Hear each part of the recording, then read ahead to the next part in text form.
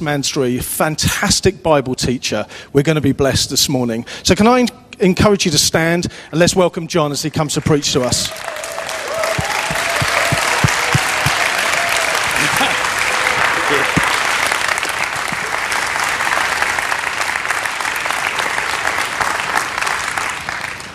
Good morning. Yeah, it's good to be here with you, and really always love coming back to Hastings. We're nowadays based in Winchester. We're in the Winchester Church, where I was leading for a number of years. But as I realised talking to someone this morning, you may not know that although I'm part of the eldership there, I now do a wider thing. I travel around a bit. And in fact, we've been travelling quite a lot recently, a couple of weeks in India, then down in Chichester, and mostly it's the UK. India sounds very glamorous. That's once a year. But, Plymouth and Bristol, just helping church leaders, overseeing various situations, Southampton as well. So I'm only actually in Winchester about half the time, which gives me a little bit of flexibility. And means that it's lovely to be able to come over here. We were over here for Joshua's baptism, one of our grandsons, and now only a few months later we're back again. And it's a double purpose. In fact, Paul said to me, "This is good. You're doing all my roles this weekend because we're looking after his 4 boys. So I'm in the dad role, and then I'm preaching." So he's having a weekend off with Chloe, and I trust they're having a good time. We are as well, actually. Boys have been a delight, been easy to look after, been fun.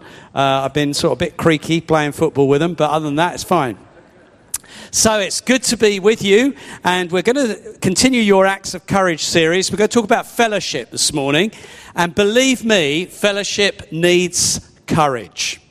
We're going to get there as we talk about it over the next half hour or so. 38 years ago, Marion and I joined a small house church in Upper Maze Hill, in a ground floor flat in Upper Maze Hill. And we were just newly married, and I think made the membership about 11 or 12 people. And that little church was called St. Leonard's Christian Fellowship. And after a short period, our vision expanded, and we changed it to Hastings Christian Fellowship. And that was the name this church had for many years. And then sometime in the early 80s or mid-80s, I can't remember exactly when, we changed to King's Church Hastings, which was, I think, a very sensible change, and it was necessary for communicating with the wider world what you meant, because already some of you might be thinking, that was a strange name. Because I want to talk this morning, what do we mean by fellowship, and why did we choose a name like Hastings Christian Fellowship? Well, actually, there was method to our madness. There was a reason why we chose that name. You see, we'd rediscovered, I think, not that other people might not have lost it, but for us, we'd rediscovered that church is people in relationship to Jesus and in relationship to one another. It's absolutely nothing to do with buildings or organisations or systems. They're all quite useful, but our buildings and our organisation, whether we call it the Baptist organisation or New Frontiers or New Ground, doesn't matter. All of that is useful in a way that scaffolding is useful when you're building a building. So you don't rubbish scaffolding. You don't say, "Oh, I don't need scaffolding. I'm going to keep jumping up to mend this roof or be lowered from a helicopter." No, scaffolding is a really sensible thing to have. But it isn't the building, is it? The building is the bricks linked to one another and cemented together. And I think God had stamped on us that his church is people in relationship to Jesus and one another. And in those early years, here in St. Leonard's and Hastings, we used to spend a lot of time together. The way we operated was we spent most of the Sunday together. Mind you, some of you are doing that now with the evening one as well. But we used to spend most of the Sunday together. And so we would probably have lunch. We might, in the winter, play a board game. These were before there weren't even computers. I think we got paper, hadn't we? We got past that. We got, past stone tablets. But we didn't have computers. So we did board games and things like that in Don and Stephanie's big room. And then we might go for a walk, or if in the summer you might have a picnic or something. And then there would be some worship and lots of talking. And then there'd be a bit of a preach, quite informal. One of us would share something. We're all in secular work. And then during the week, we would probably meet, and when we split into two groups, because we were too big for Don and Stephanie's room, the second group was in Marion and my little house. And but actually we did other things. We used to help each other, for example. We did help decorating. I can remember some of that very well. In fact, I can remember Ron and Margaret Wilmot. I think we decorated one of your rooms. You may have been the recipients of the incident I'm about to recount. It may well have been you, but there were other people. Because I remember us decorating people's rooms. Who remembers wood chip wallpaper? Do you remember wood chip? You have to be quite old, I think, to remember wood chip. So you used to put wood chip wallpaper on and then emulsion it. Which is lovely, isn't it? And it's lovely to have a whole group of people come round and decorate your house. Well, I think it might have been Ron and Margaret's, but I'm not absolutely sure. But one room after we'd done it, we realised that someone or some people had put about 4 of the strips the wrong way round. So the wood chips were inwards, and on the others, they were outwards. So it looked quite nice till you got to that patch. Then it was a little just smoother and a bit bumpier. So it didn't quite look so good. So there wasn't all good news, really. And then we'd already blasted it, it already drying off. So I don't know what we did. Can't remember. Went home and had a cup of tea, I suppose. And so, there was some interesting experience. But we were helping each other out all the time. We did things together. I remember us going to the cinema. Don particularly felt that Watership Down had prophetic. The film, you heard it, it's a book and then a film. So it was prophetic, and actually did. It was. I'm not mocking that, but, it sounds a bit tween now, doesn't it? But we felt it was prophetic, so we all went to watch Watership Down. And I think then we all went to watch the first Star Wars film, but that was nothing to do with prophetic. That was just for fun. And Marion didn't understand it, because you didn't read the bit, did you, at the beginning? It was ever so silly of you. The beginning... There's a bit at the beginning of Star Wars which tells you, the Empire's been doing this and that. So Marion's sitting there, whoa.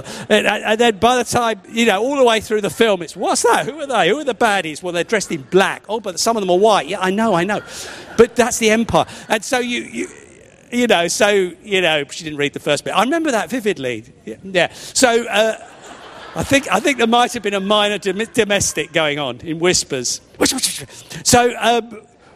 those were the things we did together. And it all sounds idyllic, doesn't it? Well, it wasn't all idyllic. Some of it was awful. But some of it was very, very good. And we obviously knew each other's battles and troubles too. And sometimes when you're a small group like that, some people's battles and maybe struggles impact on all of you. And you're all feeling a bit low at the same time. But as life moved on and the church grew, we... were determined, and I would still be determined, this is relevant to the 21st century, that there are aspects of that, even as things change, that are timeless. That fundamentally the church is people in relationship to Jesus and each other, and that is the building, and everything else we do is scaffolding to help that to be built strong and better. It's to get new bricks in and then build them in. Saved and added is the term you get in the Bible, in the book of Acts. Saved and added to the church. And actually, that is still our goal.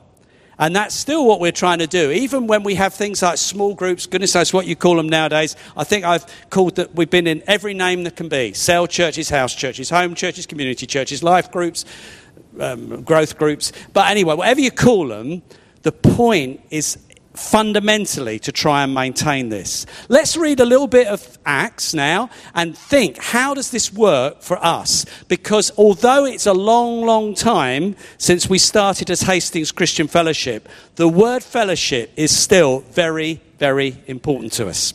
So, Acts 2 and verse 42. They devoted themselves to the apostles' teaching and to fellowship, to the breaking of bread and to prayer. Everyone was filled with awe at the many wonders and signs performed by the apostles. All the believers were together and had everything in common. They sold property and possessions to give to anyone who had need. Every day they continued to meet together in the temple courts. They broke bread in their homes and ate together with glad and sincere hearts, praising God and enjoying the favour of all the people. And the Lord added to their number daily those who were being saved. That is a wonderful dynamic of the early church. And at the core of it is really this word fellowship. And I started by saying, well, we chose that word. It wasn't accidental. So what was the thinking? Well, let's remind ourselves, or if perhaps let me tell you what the word fellowship means, because it's a bit of a strange word. You may never have heard it, because you don't hear it that much outside church circles. You may have heard it and think it's referring to cups of tea and a bun some point, you know, where you're a little bit friendly to people for an hour, or if possible, less than an hour, and then go. So that may be what you're thinking about. So let's dig into the word. The word translated fellowship is koinonia, and that means sharing, participation, togetherness, partnership.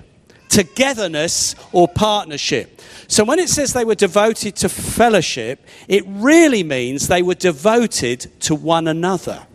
That's what it really means. To be in the church means you are devoted to one another. That's what real church is. That's what real Christianity takes us into. A community of people who are devoted to one another. Now, in the New Testament, the word one another is used an awful lot. And in a way, it is a word that is describing fellowship. So fellowship's a bit of a religious word. What does that mean? Cups of tea? No, it's not. It's being devoted to one another. So what does it mean to be devoted to one another? What does it mean to have the courage to build relationships with one another? Well, I have not time, almost, but I might try, to read through all the verses with one another. I'm not going to read them properly, but I have got in front of me a list, all from the New Testament, of things that are told to us as Christians who follow Jesus about how we're to behave to one another. I'll do it quickly, but just let it wash over you for a minute.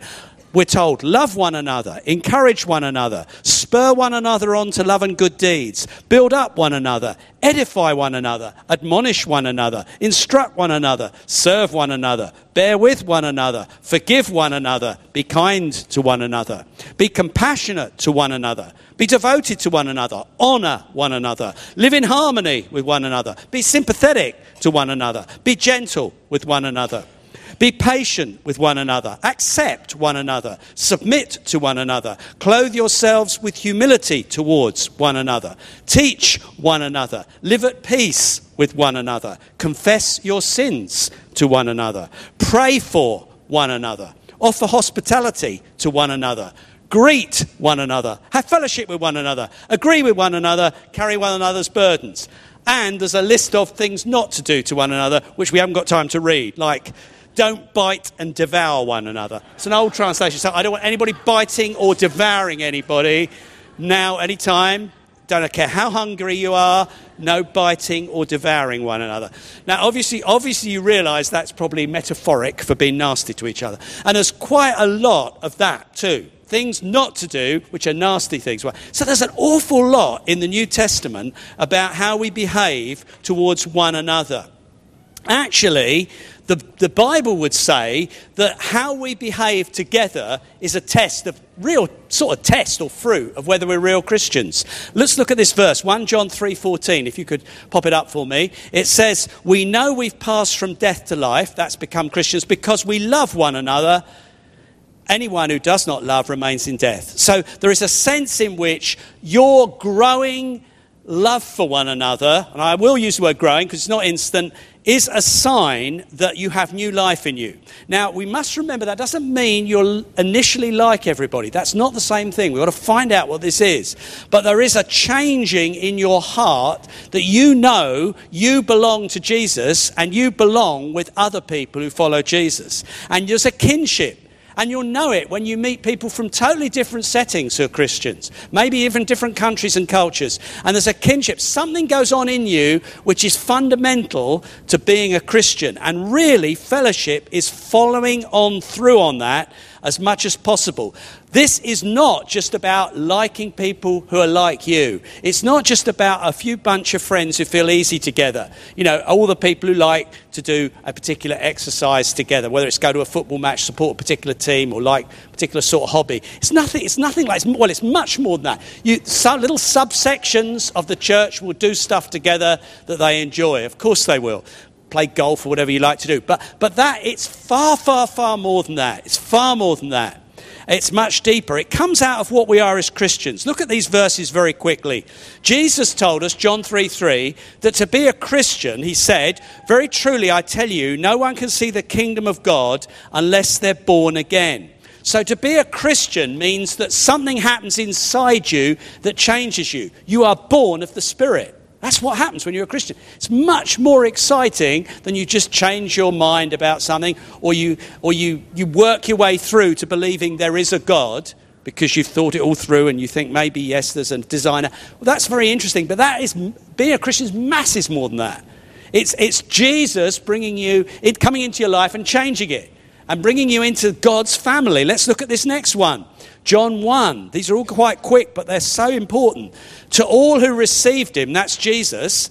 To those who believed in his name, that's to make sure you understand what receive means. It means you trust in him, believe in him.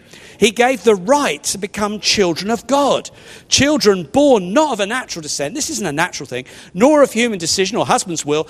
Born of God. So being born again is the Holy Spirit doing something in you that brings you into God's family. And you're born of the Spirit. Santino's born of the Spirit. I'm born of the Spirit. There's a natural link.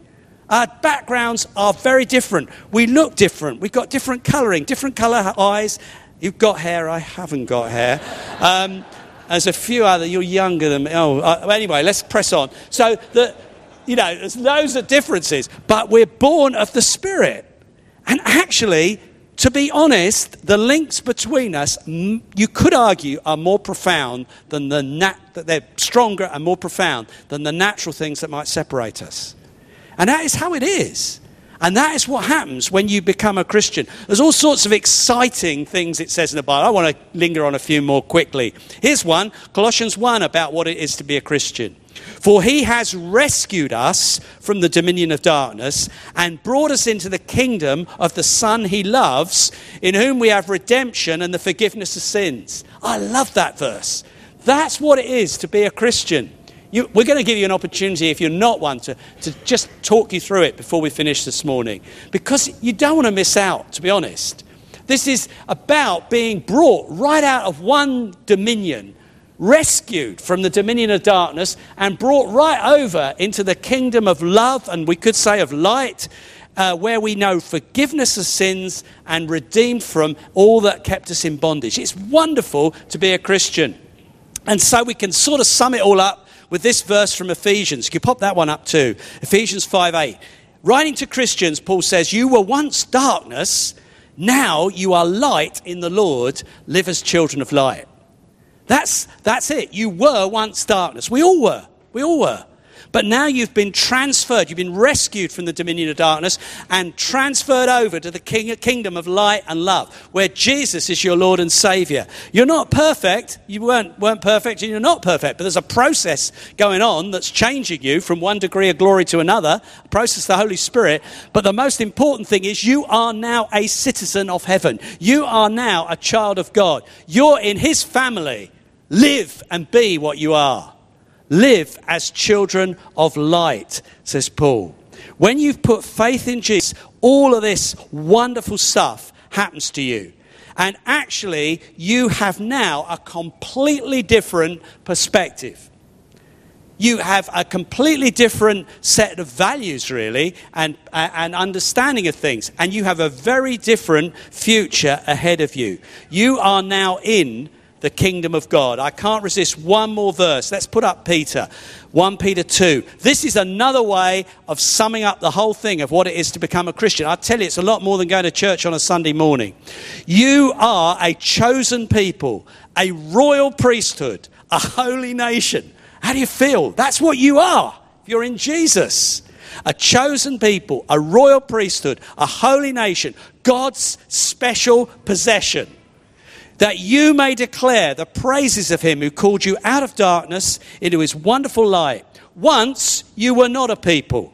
We weren't. We were a scattered, disparate lot, struggling with our different dynamics of where we were and in various levels of darkness. But now you've been redeemed from that. Now you are the people of God. Once you had not received mercy, now you have received mercy. And it's because of that we work out fellowship. That's why I've emphasized it. It's not about, well, now we're Christians, we've got to be nice. Or, okay, I must have a bit of friendship with these odd people. I go to that big building on the ridge and, No. It's far deeper. It's all about when you become a Christian, you become part of God's family or chosen people, a royal priesthood, God's special possession. You once weren't part of that people, but now you are part of the people of God. Isn't that exciting? Is that exciting? It is. It's thrilling. And so what we're trying to do is work that out on a day-to-day basis. The church that you belong to, if it's this one or wherever it is, should be understanding these truths and trying to work them out. There'll be all sorts of different scaffolding, which I mentioned earlier. But fundamentally, you're trying to work out getting people, as it were, out of the kingdom of darkness, out from being sort of loose stones, if I can put it that way, in a sort of vague quarry of darkness, bringing them into the kingdom of God, shaping them up as bricks, cementing them together with Jesus first of all, and then with each other, and building a community of light and love right in the middle of Hastings. An alternative people, an alternative way of living. Now, we're not weird, well, some of us are, but we're not deliberately weird to prove we're alternative. We just live different. We live like Jesus, really. Jesus was different. I don't think he was different because of what he wore or his clothes. It was the way he behaved and reacted and acted. That's what was different. The way he talked, the way he prayed for people, the love he showed, the different people he was able to work with. That is what we demonstrate if we get this right and build a community of light and love. Now, it will take courage to do that. It takes serious courage. We're going to list, and it won't be long, just 10 minutes or so or more of things that will build into, the Bible says you've got to have consciously built into your thinking if you're going to do this properly here in Hastings or anywhere. Here are some of the things. They're my summary, and I've used them for years, so some of you may well have heard them before. But they're based on scriptures, okay? I haven't got time to go into all the scriptures. But these are some of the things you will need to have courage, if you like, courage to do. Here's one. They've all got the word mutual in them. Mutual acceptance. You do understand what mutual means. I'm not being rude. It means both of you need to do it. All of this means all of us have to do it, okay? Because when you sometimes get into this stuff, it's very easy to sit there thinking, yeah, I hope people accept me. Yeah, I hope people are respectful to me. I hope people are loyal to me. No. Are you being respectful to them and accepting them? You only have to wear your own hat, not somebody else's hat, right now. So as we go through this list, this is for everybody individually. Because if we're going to build a proper church community, we all need to accept one another. That's what's behind that. Mutual acceptance is based on Romans 15:7, which I haven't got on the PowerPoint. We don't need. You can look it up if you want to. It simply says, accept one another then as Christ accepted you. That's the standard. Accept one another as Christ accepted you. If Christ can accept Richard, then I can. And if Christ can accept me, you can accept me, Richard. I ought to choose someone different, don't I? Because we're both very nice, actually. I'm quite good. No, see, I won't choose anybody. Now I've said that, it'd be horrendous, wouldn't it? So, to be honest, you can see I'm being light-hearted about that, I hope. But to be honest, that is not where it hits the rubber hits the road with people who are, two middle-class white males. Sorry, I mean, that's that. So of course you'd like. It's much more powerful than that. Much more powerful than that. That if Jesus has accepted that person warts and all, you accept them warts and all. If Jesus can accept that person from a totally different culture and background who looks very odd to you, you can accept them. And that's where we have to start. Accept one another just as Christ accepted you. That is a fundamental start point if we're going to build fellowship. It cuts through colour, it cuts through culture, it cuts through class, it cuts through our character weirdnesses and foibles. We begin by accepting one another. Now you say, well, don't they need to change? Yes, they do. So do you need to change. Of course we need to change. But we start with the point, if Jesus met you and loved you before you changed, then I do too, to a degree. To a degree, in the sense you were a Christian. Is that what I mean by that? I'm not saying you're unaccepting of people outside, but this is an internal thinking. And it's a bit more profound than that. We should show grace and tolerance and friendship to all sorts of people. We're now talking about accepting that this person's part of my family in God.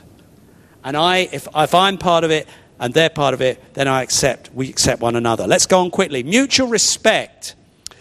Now that is probably based on 1 Corinthians 12, which again we're not going to look at, but that Paul uses a picture there of a body, and it says things like this, a few little quotes. The foot in your body doesn't say, because I'm not a hand, I don't belong to the body. So there's a sort of sense that there's not a pride in the body that I'm only interested in feet. The foot says, I'm only interested in feet. Or the ear says, I'm only interested in ears. Or he says later on, the eye can't say to the hand, I don't need you. There is this sense in which not only do we accept one another, but we respect the value of one another. So we actually think, well, in Christ's body, there are no spare parts. Everybody is needed.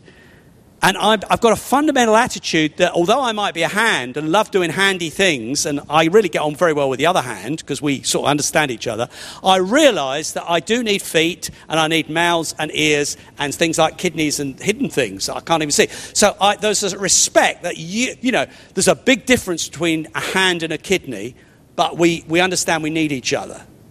And somehow we learn not to just go, I only like things that have got 4 fingers and a thumb. And I like it simple. I don't want lots of tubes and blood and squelchy and kidneys. Don't touch them. Well, no, I don't want you to touch them, hand, thank you. But, you know what I mean. I'm getting a bit bizarre here. But actually, if I don't have kidneys, it's no good for my hand.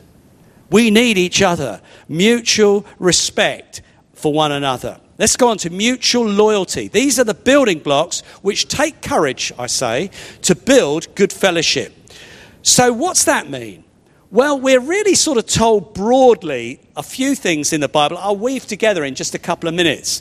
If you hear something about someone, part of the church, part of the family of God, you should not assume it's true unless 2 or 3 witnesses can confirm it. That's a broad biblical principle. That's a part of loyalty. So if someone tells me, sorry, Adrian, you're in front row, you guys need to sit further back. If someone tells me something about Adrian, I don't go, oh, really? Adrian, never. I don't think Adrian would do that. I need a bit more before I accept that. That's an aspect of loyalty. Just because I'm told by one person, that's not good enough, particularly on something negative. Here's another aspect of loyalty. You might learn of a brother or sister's sin. Do you know what 1 John 5:16 would say to do? Pray about it. Honestly, the first thing to do, pray, I would argue, alone about it. The first thing isn't to rush and think, how many people can I tell? Oh, it's just for prayer, of course. No. Actually, you need to pray yourself. Just say, God, what should I do about that? And you might find that what he'd say is what's in Matthew 18. So I'm weaving things together, which is go and talk one-to-one to the person first. That's loyalty. That's practical loyalty. It's not that you do nothing and say, well, it's not my business. It's your business. You're part of the same body. But you actually might sort of pray, God, what am I going to do? Okay, probably I'll start by talking. I've heard this. Is this true? Or I've seen this. I do know it's true. But can I just talk to you and challenge you? Or can I say, I'm wondering if you need help, if I can help or challenge or whatever. It may be a difficult thing, but we probably should start with as small a circle as possible, which is one-to-one. Then if that doesn't work, you can take someone along with you. If that doesn't work, you could broaden it a little further. That is the way real loyalty works. That's in the Bible. So we don't rush to tell people, to expose sin in each other, to uncover it, or to tell people things that are gossipy and stirring up trouble. Mutual loyalty, mutual responsibility. Here's another one. That would again come, in my thinking, from 1 Corinthians 12, the body stuff, where it talks about that each member has equal concern for the other members. And there's a sense in which it is important that we all play our part in church. Can I emphasize that? It really is important that we feel responsible for the community or the body. That's fellowship. That I'm not just responsible for myself. I think to actually build healthy Christian fellowship in the modern 21st century Great Britain is quite difficult, because you have got to come against a culture which is very me-centered, very me-centered. It probably has been through most of my lifetime, to be honest, for the last 60 years, but it's got worse. It's very me-centered, it's very consumerist, isn't it? You'd agree with that. I think most people say that our culture is very, what's best for me? How does it work for me? And it's very consumerist, therefore. I just pick and choose what suits me and mix and match. Fine when it comes to supermarkets or buying your weekly shopping, but that is not how we build churches. You will not build very much with a consumerist, me-centered mentality. And this is the gospel. This is the kingdom of God, and it's a different culture.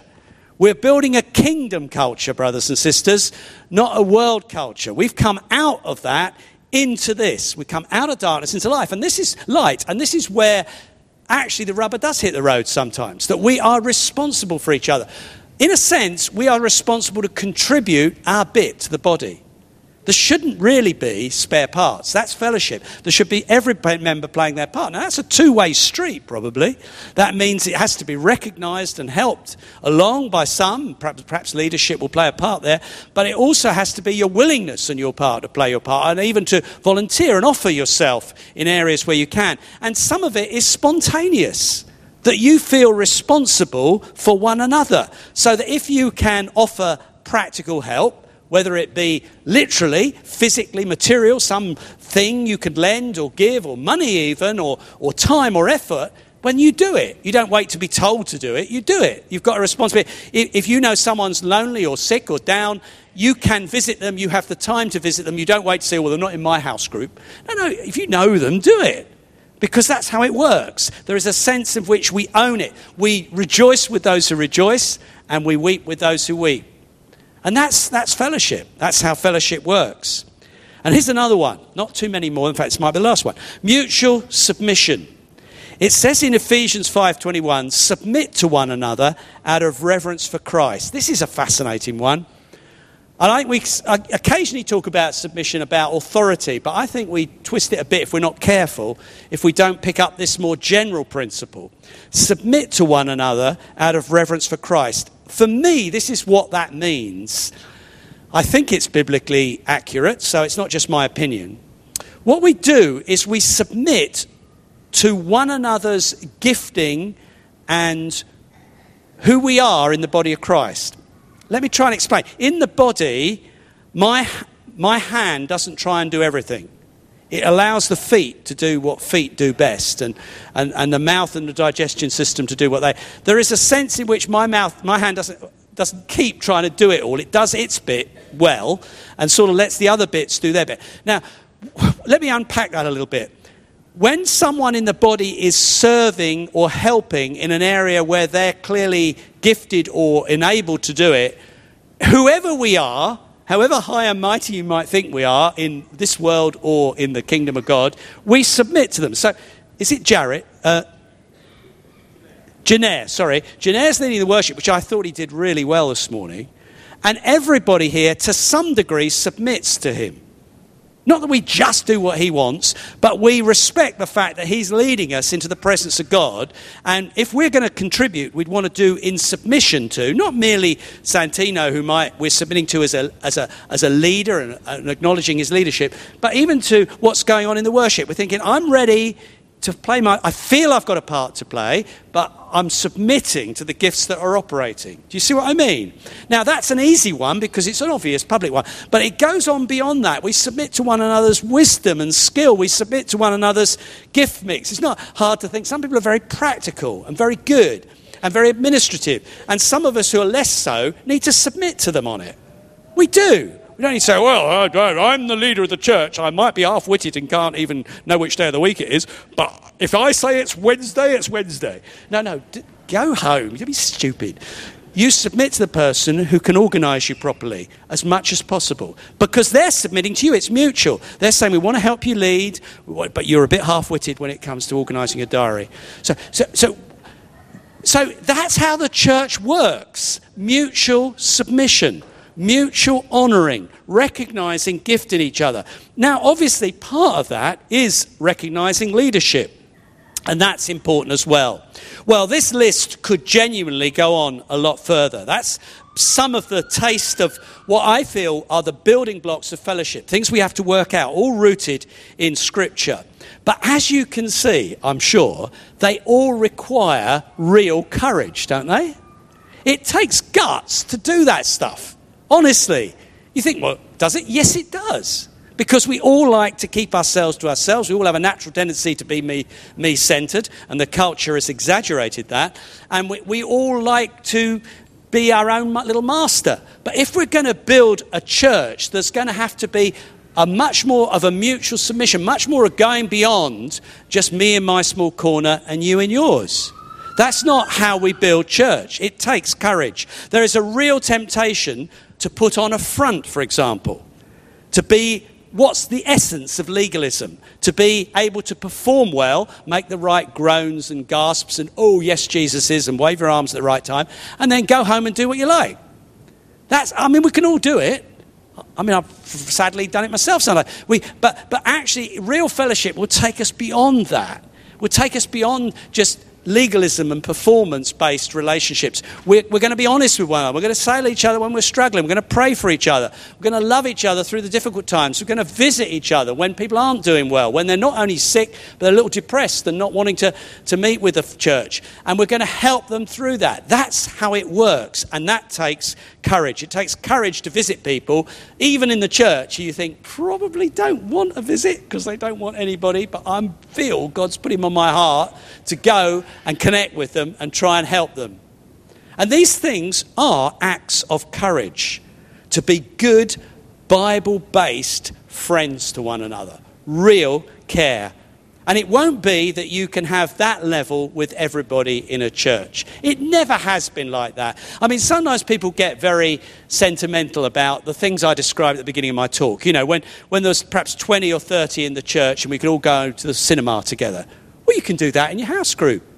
A small group should replicate that sort of thing. It shouldn't just be a mini Sunday morning meeting on a Wednesday night. That's not what house groups are supposed to be. They're supposed to replicate roughly what we were doing in those early years. That there's a group of people who pick up a bit of responsibility, care for each other, maybe do stuff together, even help, literally, if wanted, with some decorating or gardening or whatever.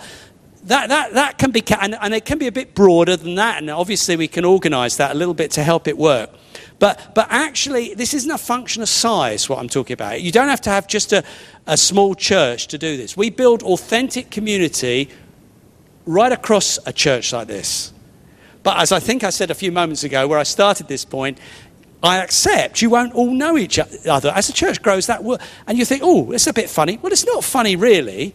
Any family, we're a family, growing family, got 10 grandchildren. We do all still know each other, but, by the time it gets to cousins and by the time it gets to married links, do you know what I mean? The in-laws. It's not, because many of us come from this part of the world, but it gets not unreasonable that some people you only meet occasionally, you only know a little bit, but you are part of the same family. That's a weak illustration. The church should be better than that, but it is an illustration that you don't actually know everybody as well as everybody else, but you acknowledge we're all part of this thing. And somewhere underneath, you're working it out in the midst of smaller groups or subgroups. It's not just the house group. It'll be serving groups like worship. It'll be where you have good, deep relationships, and I hope where you pick up if one another are struggling.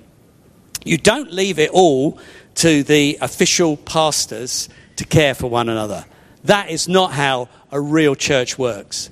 That's not real fellowship. Biblical Christianity helps us break through all these restrictions. Just as I conclude, I want to quote something from John Wesley. John Wesley said, "The Bible knows nothing of solitary religion." That's a good point.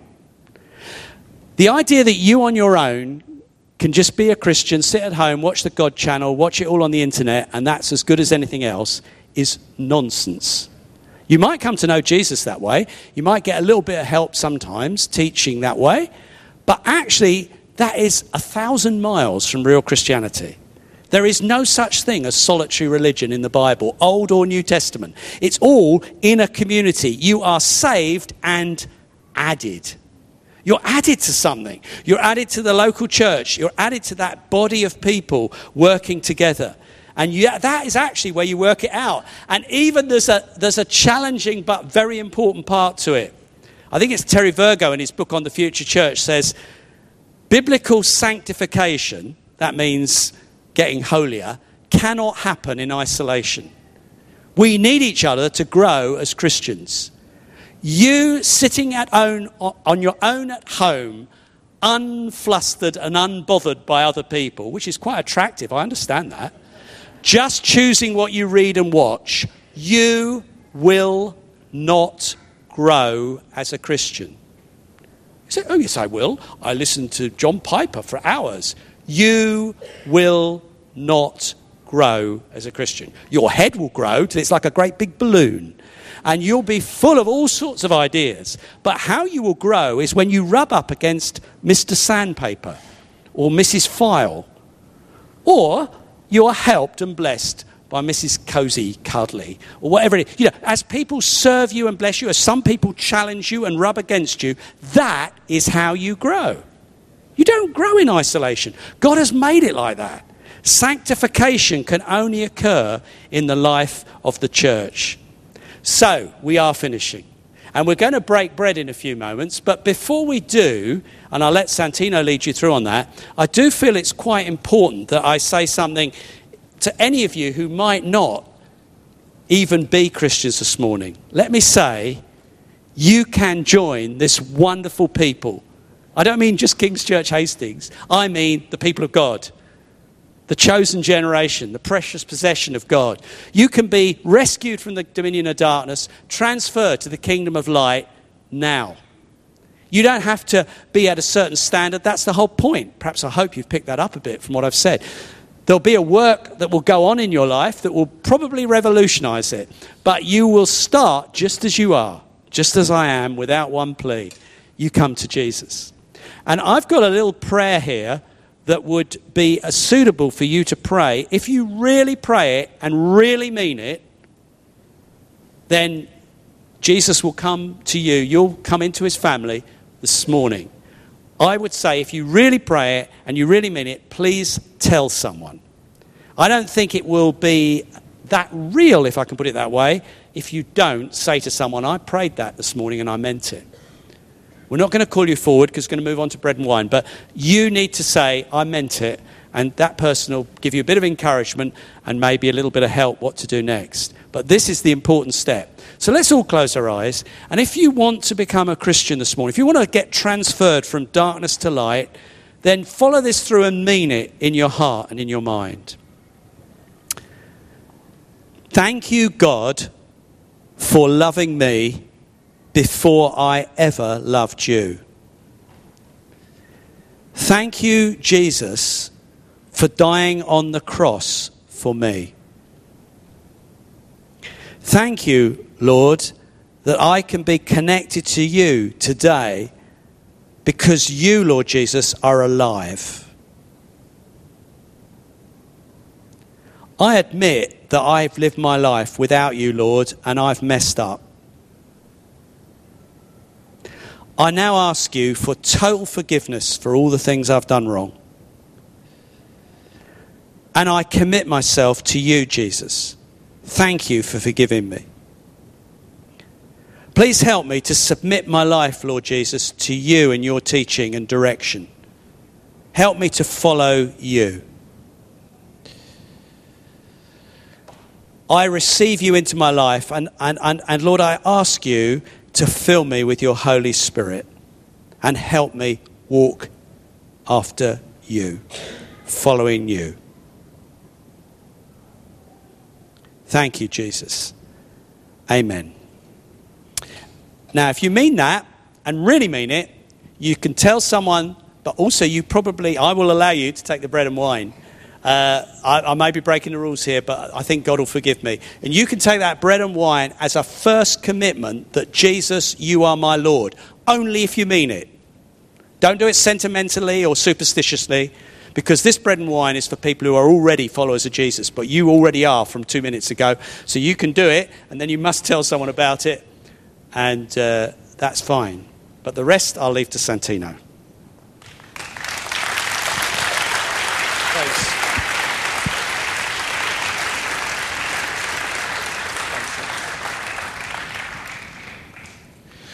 Good work.